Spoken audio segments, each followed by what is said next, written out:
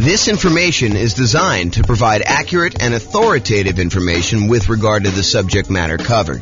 It is offered with the understanding that the presenters are not engaged in rendering legal, accounting, or other professional services. If legal advice or other expert advice is required, the services of a competent professional should be sought.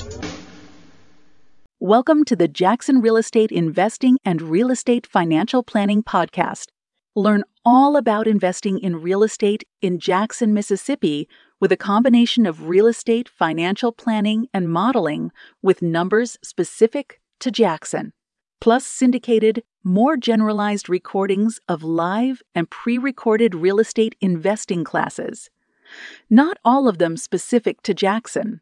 Be sure to stay tuned after the podcast for a message from our sponsors. Well, good morning and welcome, everyone.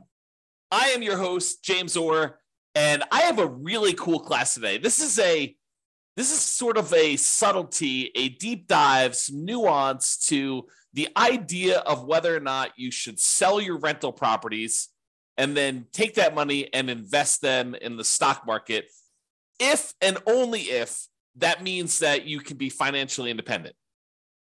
So what we're going to cover is, I'll set up the kind of scenario so you understand what we're doing. I'll kind of give you a little background, then I'll walk you through some of the numbers and we'll kind of wrap it up. So here's the idea. So imagine for a minute, you are wanting to do the nomad strategy. Nomad strategy is where you buy a property as an owner occupant. You put 5% down in this case, although you can put any, 3.5%, 0%, you can put more than 5% if you want to. In this case, we modeled it using 5% down. So you go buy a property as an owner occupant with 5% down. Yes, you do have private mortgage insurance, but you move into the property, you live there for at least a year. It is a requirement of the lender that you live there for a year. Once you've lived there for at least a year, you save up and you buy your next property. And it could be at the year point, it could be later than a year. It depends on the city and kind of like the assumptions we use for that particular city. So we modeled this in 304 cities now. We actually got rid of one city this last week. So you modeled it in 304 cities. And you buy your next property, you convert the previous one to a rental, and you repeat this process until you have up to 10 rentals. And the thought process is you can, using that model, achieve financial independence when all of the income coming in from your rental properties and any money you have invested in the stock market using a safe withdrawal rate, those two things combined, the cash flow from your rentals and the money you have invested in stocks using a safe withdrawal rate, when they exceed your income, the amount of money you need, your expenses that you need to live. So the idea is, when does that person achieve financial independence? However, if you're doing that strategy and you've got all these rental properties, and let's say the cash flow on them in your particular market is not amazing, sometimes you're looking at a ton of equity in these properties and you're thinking to yourself, should I just sell these properties, pay the proceeds, pay the closing costs, pay the real estate commissions, pay capital gains taxes, pay the depreciation recapture tax, and take that money and then go invest in the stock market? Because if I invest in the stock market, I can use a safe withdrawal rate in order to live on that and be financially independent. And in some cases, as you will discover, it actually is faster for you to sell the rental properties and invest in stocks to be financially independent. It's kind of crazy. There are other times, though, when it would be better for you, faster for you to actually do the nomad strategy. And really what I'd like to compare is not just the speed of getting to financial independence, but also net worth. If you have a higher net worth doing one strategy versus the other, or do you get to financial independence faster doing one strategy versus another? And we'll look at this analysis over 305 cities. And you may be thinking to yourself, James, why does this happen? And part of the reason this happens is this concept of return on equity. And I covered this in the class last week. I think the class I taught last week where I covered this was called accessing property or accessing equity in properties. It was a class about how do you get equity out of your properties? We've lived through a period now where very recently property values skyrocketed. The property values are up a lot in the last few years.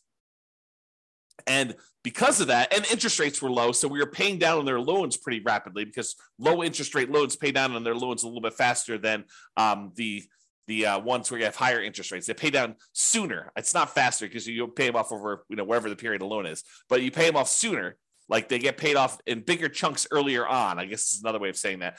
So anyway, your equity is growing really, really fast. Your property values are going up. The amount you owe in a loan is actually going down. So the amount of equity you have in your property is going up very rapidly. And so when you think about the returns you're earning on your rental properties, your appreciation return, it's definitely increasing. Your property value is going up. And as long as the appreciation rate is the same, the amount you're earning, the dollar amount you're earning appreciation is going up. But when you think about the return you're earning on the equity you have in your property, then that is actually going down over time. And the amount you're paying down in debt is actually going up over time. But the amount you're paying down on debt divided by how much equity you have is actually going down over time. Cash flow is going up a little bit over time, but the depreciation benefit, that's static for the 27 and a half years if you're buying a residential property. And that divided by equity is also going down. So you have these three massive returns: appreciation going down over time, debt pay down return going down over time, and cash flow from depreciation going down over time, all when we look at what the return is compared to equity. And we're concerned about this because once you buy a property, we really don't want to look at return on initial investment anymore, because who cares how much you put down when you bought the property 15 years ago? What you really want to know is, how much am I earning now on how much I have in the deal, such that if I wanted to sell the property and take that money out of the deal, what return do I need to beat? What return do I need to get somewhere else on the money that I'm going to pull out?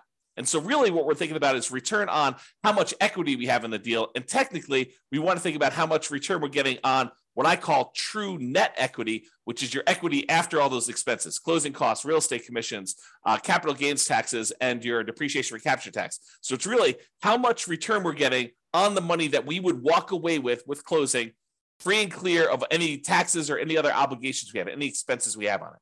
Okay. And what I'm trying to point out to you is that the overall return goes down. So when we buy these rental properties, they're like rocket booster returns. This is showing the return from that class I did last week, and it's showing you the overall return we're getting on equity for like doing a nomad strategy, which is what we're talking about today. And you can see how this return is pretty massive early on. But the longer we own that property and the more equity we have in that property, the lower the returns we're earning on that equity, and eventually get to the point where the return is literally just the appreciation rate, an unleveraged appreciation rate, and your cap rate on the property.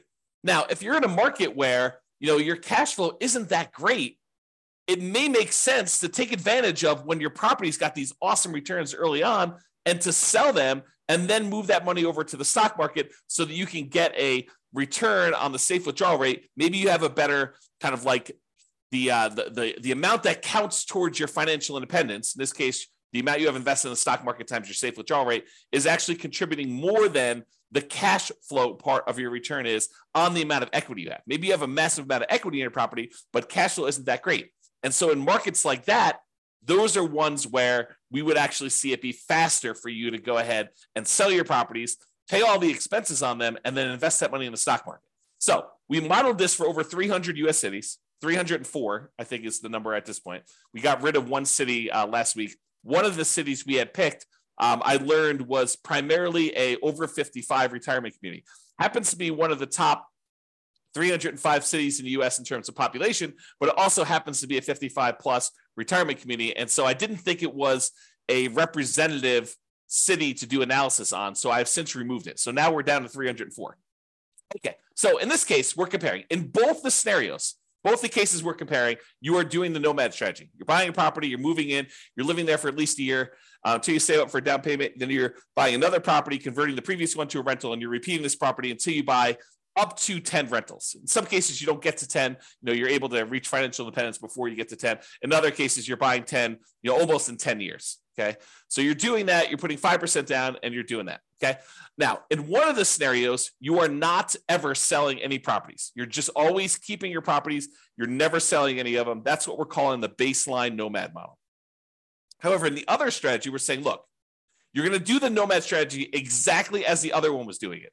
However, each month, we are going to do some calculations. We're going to calculate, hey, look, if I went and sold my properties and I paid closing costs, if I paid real estate commissions, if I paid capital gains taxes on the gains I've had since I've owned the property, and I pay back depreciation, with a depreciation recapture tax, all four expenses you have when you sell a property, and the net proceeds of that if I could take the net proceeds and invest them in the stock market and then use 4% safe withdrawal rate times the money I now have in the stock market, if that means that I have triggered financial independence, then go ahead and sell the properties, stop buying any more properties at all, because we've reached our goal of financial independence and we're done. And then I'm going to compare those two strategies, baseline Nomad, where you're not ever selling any properties, to this one where if you actually can be financially independent, then do it. That's what we're talking about here. And you can see the analysis if you want to go drill into the charts and kind of see what's going on, or go look at your individual city and see how your own individual lots of tongue twister, individual city has performed. You can go to this URL on the screen and actually see it. Okay. Now, I've already covered what financial independence. I've covered this in previous classes. I'll do a really brief one here. Really, we're saying you're financially independent when the net positive cash flow from your rental properties is after all your expenses, your principal, vacancy, principal, interest, taxes, PMI, insurance, maintenance, management, all those expenses come out. The net positive cash flow from that counts towards you being financially independent. Any invested assets you have times your safe withdrawal rate. So any money you have in the stock market or bonds, or any loans you've made as a lender, if you want to be a hard money lender or something like that, all of that money, that big pile of money times a yearly safe withdrawal rate would count. So the 4% of whatever that dollar amount is, if you had $1 million invested in stocks and bonds and loans out there as a hard money lender, then it'd be about $40,000 a year would count towards you being financially independent, plus all three passive income types: Social Security, annuities, and pensions, which we're not modeling in this particular scenario. So we're really focused in on cash flow plus any safe withdrawal rate times, the amount you have invested. So those are really the sorts of financial independence. When those exceed your living expenses, that's when you're financially independent in our modeling. All right, so let's talk about our assumptions. Man, I've got like a slow tongue today where I'm like being tied up with all my words. Maybe I should slow down. Maybe that's what's going on here. All right, assumptions. So each city's modeling uses their median home prices and estimated rents on those properties. We did not apply any of the 88 strategies we have to improve cash flow. So this is not like an optimized strategy where you go into that market, or you live in that market, and you're like thinking, there's no way I can achieve what he told me because there's no way I can find those types of deals. No, we basically took off-the-shelf properties, median home prices, and the estimated rents you can get on those, and that's what we use. It should not be hard for you to mimic our results. Okay. In fact, you could really improve on our results. Further, with our assumptions. So the job income does vary based on the city so that they can afford a property in their market. I didn't want to say, if everyone makes $5,000 a month and someone in California could never buy a home in that marketplace. So I say, hey, look, your job income is in line with whatever the price of houses are there so that you can qualify for an owner-occupant property. In cities where they have a higher income, they then need more passive income, investment income, and or rental income to be considered financially independent. So because we gave people in certain cities more income so they can qualify for these loans, we also now set the bar higher for what they need to do in order to be financially independent. They have to actually replace that income. So it gets, even though they make more money, now they need to actually replace that in order to live in that city.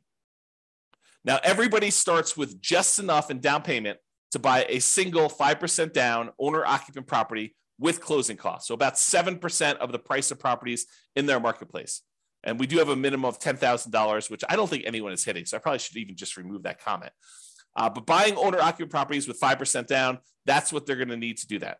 With Nomad, they keep moving out of it and they move into their next owner-occupant. So realize that when they buy their property, they only live there until they've saved up enough money for their next 5% down property, and then they move into the property.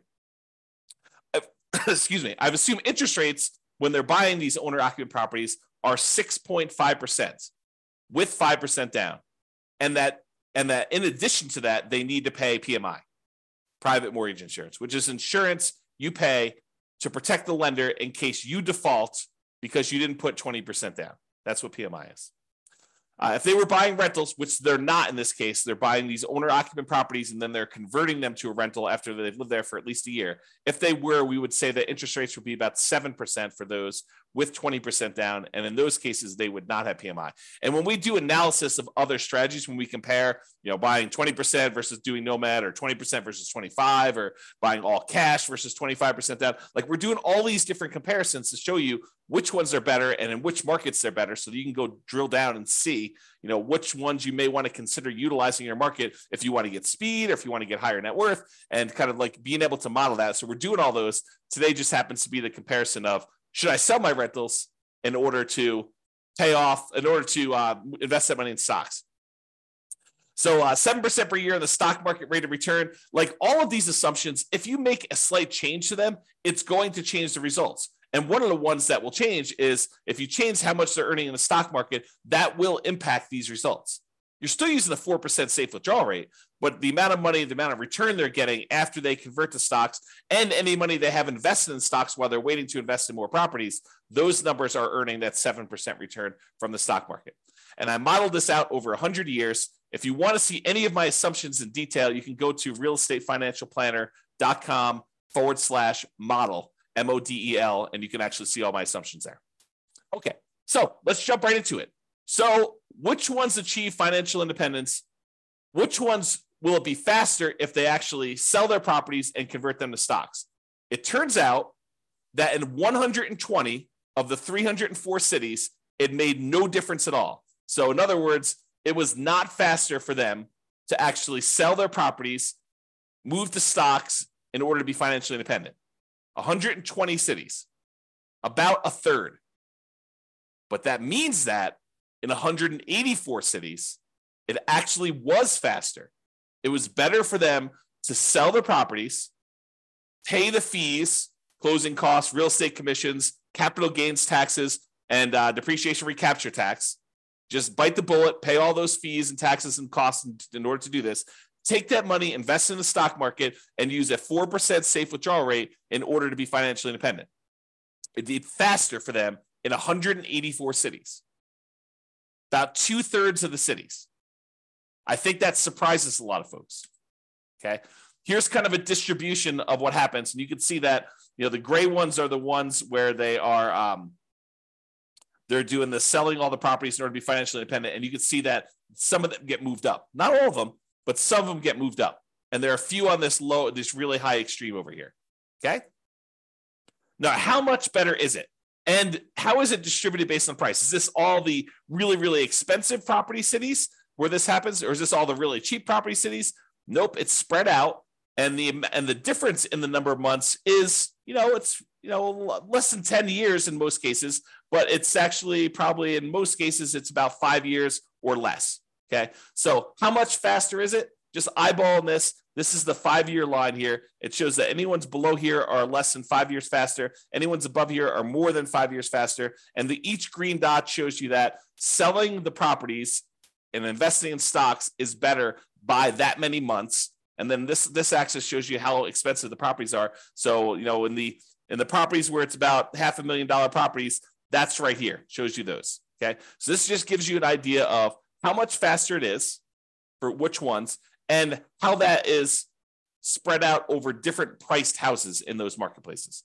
Okay. So, certain cities have cheaper houses, certain cities have more expensive houses, and you can see that it's not skewed so that this only happens in really expensive markets, or it's only skewed where it only happens in really inexpensive markets. It's spread out a bit. All right. So we talked about achieving financial independence and the speed in order to be financially independent. We said about in 2/3 of the cases, it would be faster for you to actually sell the properties, pay all the fees, and invest in stocks in order to be financially independent. However, let's now look at net worth, right? What's your overall net worth if you do this? And in 44 cities, about 15% of the time, you would have a higher net worth at year 40 if you actually did not sell your properties and just kept them. So about 15% of the time, you'd have a higher net worth. In 260 cities, it didn't make any difference at all. 260 cities, no difference at all. With 184 with 44 cities, you would actually have a higher net worth. Now, this is at a snapshot in time in year 40.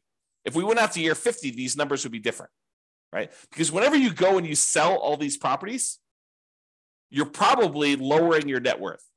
You're paying all the costs in order to get at that equity. You're paying your closing costs and real estate commissions. You're paying your capital gains taxes. You're paying your depreciation recapture. All of those are pretty expensive to get at that equity to begin with. And then if you're earning 7% in the stock market, that 7% has to be greater than the return you're earning on your rental properties in order for you to have a higher net worth, which in most cases is probably not.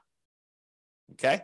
So this is a snapshot in time showing you that in 44 cities at year 40, it would be better for you to keep the properties. And it shows you the distribution for those. And it tends to be the ones on the lower end of the price point is where that happens. Okay? That just happens to be where it is. All right, so let's take a look at some of the summary stuff. So when you look at it, and I have average and I have median here. So on average, selling the properties, if it means you're able to be financially independent, speeds up your time to financial independence on average about 21.6 months, a little less than 2 years. So it's a little less than 2 years faster to do that. Now, that's not a huge difference. It's 4% better when you sell your properties, okay? If you want to think of it that way. That's on average. If we look at the median, the middlemost number, it's just over a year. It's a year and 3 months, 15 months. And that's 2.9% better or faster to have done that, okay? As far as net worth goes, when you do the Nomad strategy and you don't sell any properties, your net worth on average is $11.168 million. So $11.1 million in year 40. When you sell all the properties, your net worth on average is $10.8 million, a difference of about $329,000. Now, I want to point something out to you. We're talking about numbers 40 years in the future. If you want to think about what that means in terms of today dollars, it's about 1/3 of that. Okay. So, 11.1 million is probably a little less than 3 million in today's dollars. I'm sorry, a little less than 4 million in today's dollars. Okay. And 10.8 million is less than that, but not that much. The difference is 329,000. That's like a difference of about 110,000 in today's dollars. So we're not talking about huge differences. It's a 3% difference in net worth. So again, not huge when you do that. Now let's talk a little bit about risk. Oh, by the way, that was average. The median net worth difference is 8.1 million versus 7.6, or a difference of 477,000.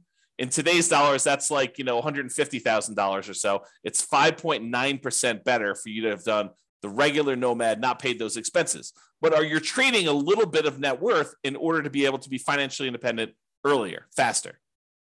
Okay. And what we're not talking about is we're not talking about the idea that you may be able to, in some cases, still stop working when you haven't technically achieved financial independence, knowing that you could convert it to the stock market at any time, but you could sort of almost coast in. I'll have to do a whole class on that later. But the idea is that sometimes, even when you're not quite at financial independence, you can stop, use some money to kind of bridge the gap to get there.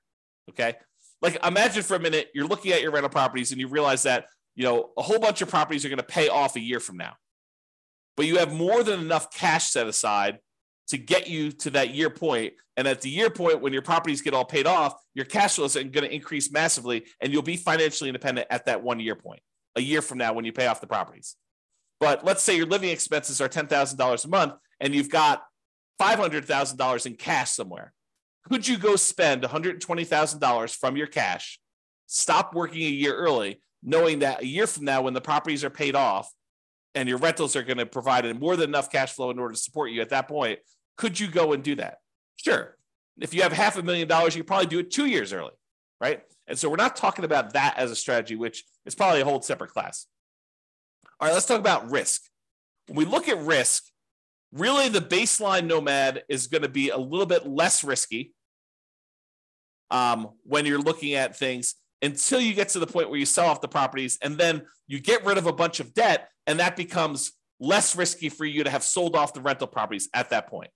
So if you think about it this way, one of the ways we measure risk is a whole bunch of measures related to debt, like your debt to income or your debt to your net worth or your debt to your liquidity or debt to your account balance is another way of saying that, or how many months of reserves you have based on how many rental properties you need to kind of have reserves for. And so you can see when you sell off all your rentals that you de-risk your portfolio. And so whenever you go and you sell off your properties, and then invest in the stock market, you're trading all the risks we have associated with rental properties for now the risks of the stock market. They're just different risks. It's not that they're necessarily better or worse, depending on who you are and what you believe. But when you actually get rid of a lot of leverage, that does de-risk your portfolio because you're unleveraged. Okay. So selling off rental properties tends to de-risk you, except when we look at your total rent resiliency and your total price resiliency, which are a little bit better in the regular baseline scenario. All right. So you could apply all of the 88 strategies that we have to improve cash flow to improve on these numbers. We're basically using median price properties and what rent might be on those in each market. You should be able to choose better and do better if you were deciding to do this yourself. And I do model some of those improvements in the modeling thing. You can go see me, do like, what if you can get 10% better rents, or what if you buy a property at a 5% discount or 10% discount? We look at those and see the impact of doing that versus doing the kind of like baseline scenarios we've got. If you go to the realestatefinancialplanner.com/model, you can see all those for your city. I did it for all 304 cities. Okay. Now, realize I am not an expert at your market. If you go look at the numbers and you're like, hey, James, these numbers are not what I'm seeing in the marketplace, and you're an expert at your market, please do reach out because I want to improve the numbers. And I don't know your market, right? Like I live in Northern Colorado. I don't know your market specifically, but we're doing analysis on all these based on, the numbers that I could see. So if you come to me and say, look, we need to change this, prices are actually about 10% less and rents are, about 5% more. And you tell me that anyone can achieve that. It's not like, a killer deal that only you can find and that there's only one of them every 6 months. We want to find something that not the best case, but what any real estate investor could go and expect to achieve in your marketplace. So if you come to me, we can rerun all the numbers and do that. And then we'll update all these charts and stuff. So if you're watching this video after the fact, and you're like, hey, the numbers in your video are different than the numbers you're showing on your website. Yeah, as prices change, as interest rates change, as your rents change, as someone comes in and tells me, James, your numbers are all hosed, I will update those and we'll readjust them. And so they may show up as slightly different from what you've seen on the video, or very different depending on what happens with the market. If interest rates change dramatically in one direction or the other, the numbers will look very different. Or prices change a lot. That's another thing to say. So reach out to me if you want to update some numbers so we can do that. All right. So in conclusion, in our current market conditions, our current price, current interest rate, current rents in the 300 plus US markets using what I would refer to as less than ideal median price to rent properties, eventually selling all your rentals can help you achieve financial independence faster about 60% of the time.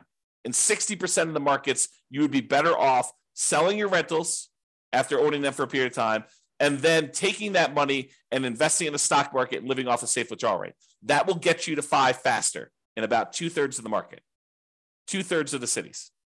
However, you tend to end up with a higher net worth in year 40 in about 15% of the cities by not selling your rentals and paying all those costs, closing costs, real estate commissions, capital gains costs, depreciation recapture taxes, maybe continuing to buy properties even more and not stopping working. Which makes sense, right? I mean, if you don't sell the properties, you don't have all those expenses. If you keep buying more properties, if you're not selling them, you keep working, sure, you're going to have higher net worth. That just makes sense.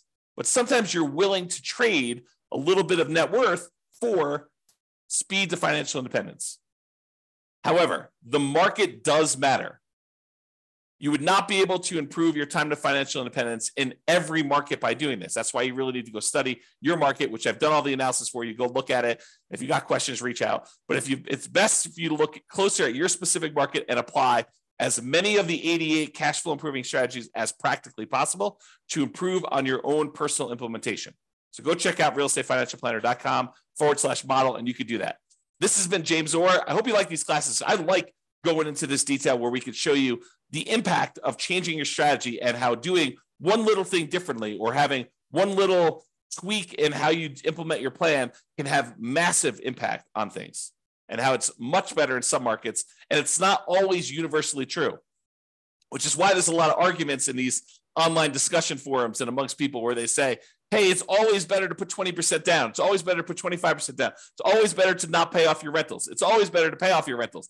People have these different opinions on things. And the point is that in some cases, it actually is better to do one way. In some cases, it's better to do it the other way. And sometimes it's split. Sometimes it's universally true, but most of the time it's not universally true. It's sort of like It depends. And that's why we're going over this stuff. All right. Hope you enjoyed. This has been James Orr. Have a great day, everybody. Bye-bye for now. With home prices up, mortgage interest rates up, and rents up, but not quite enough to counteract the higher prices and interest rates, cash flow on rental properties in Jackson is harder than ever.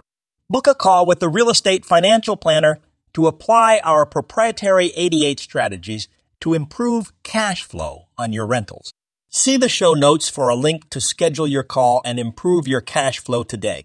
If you're a real estate agent, lender, or professional in Jackson that wants to help our real estate investor listeners, consider reaching out to learn about collaboration opportunities with this podcast. We'd love to add more value to our listeners by having you assist our investors buy, sell, and finance their real estate investments. See the show notes to schedule a call to discuss collaboration opportunities.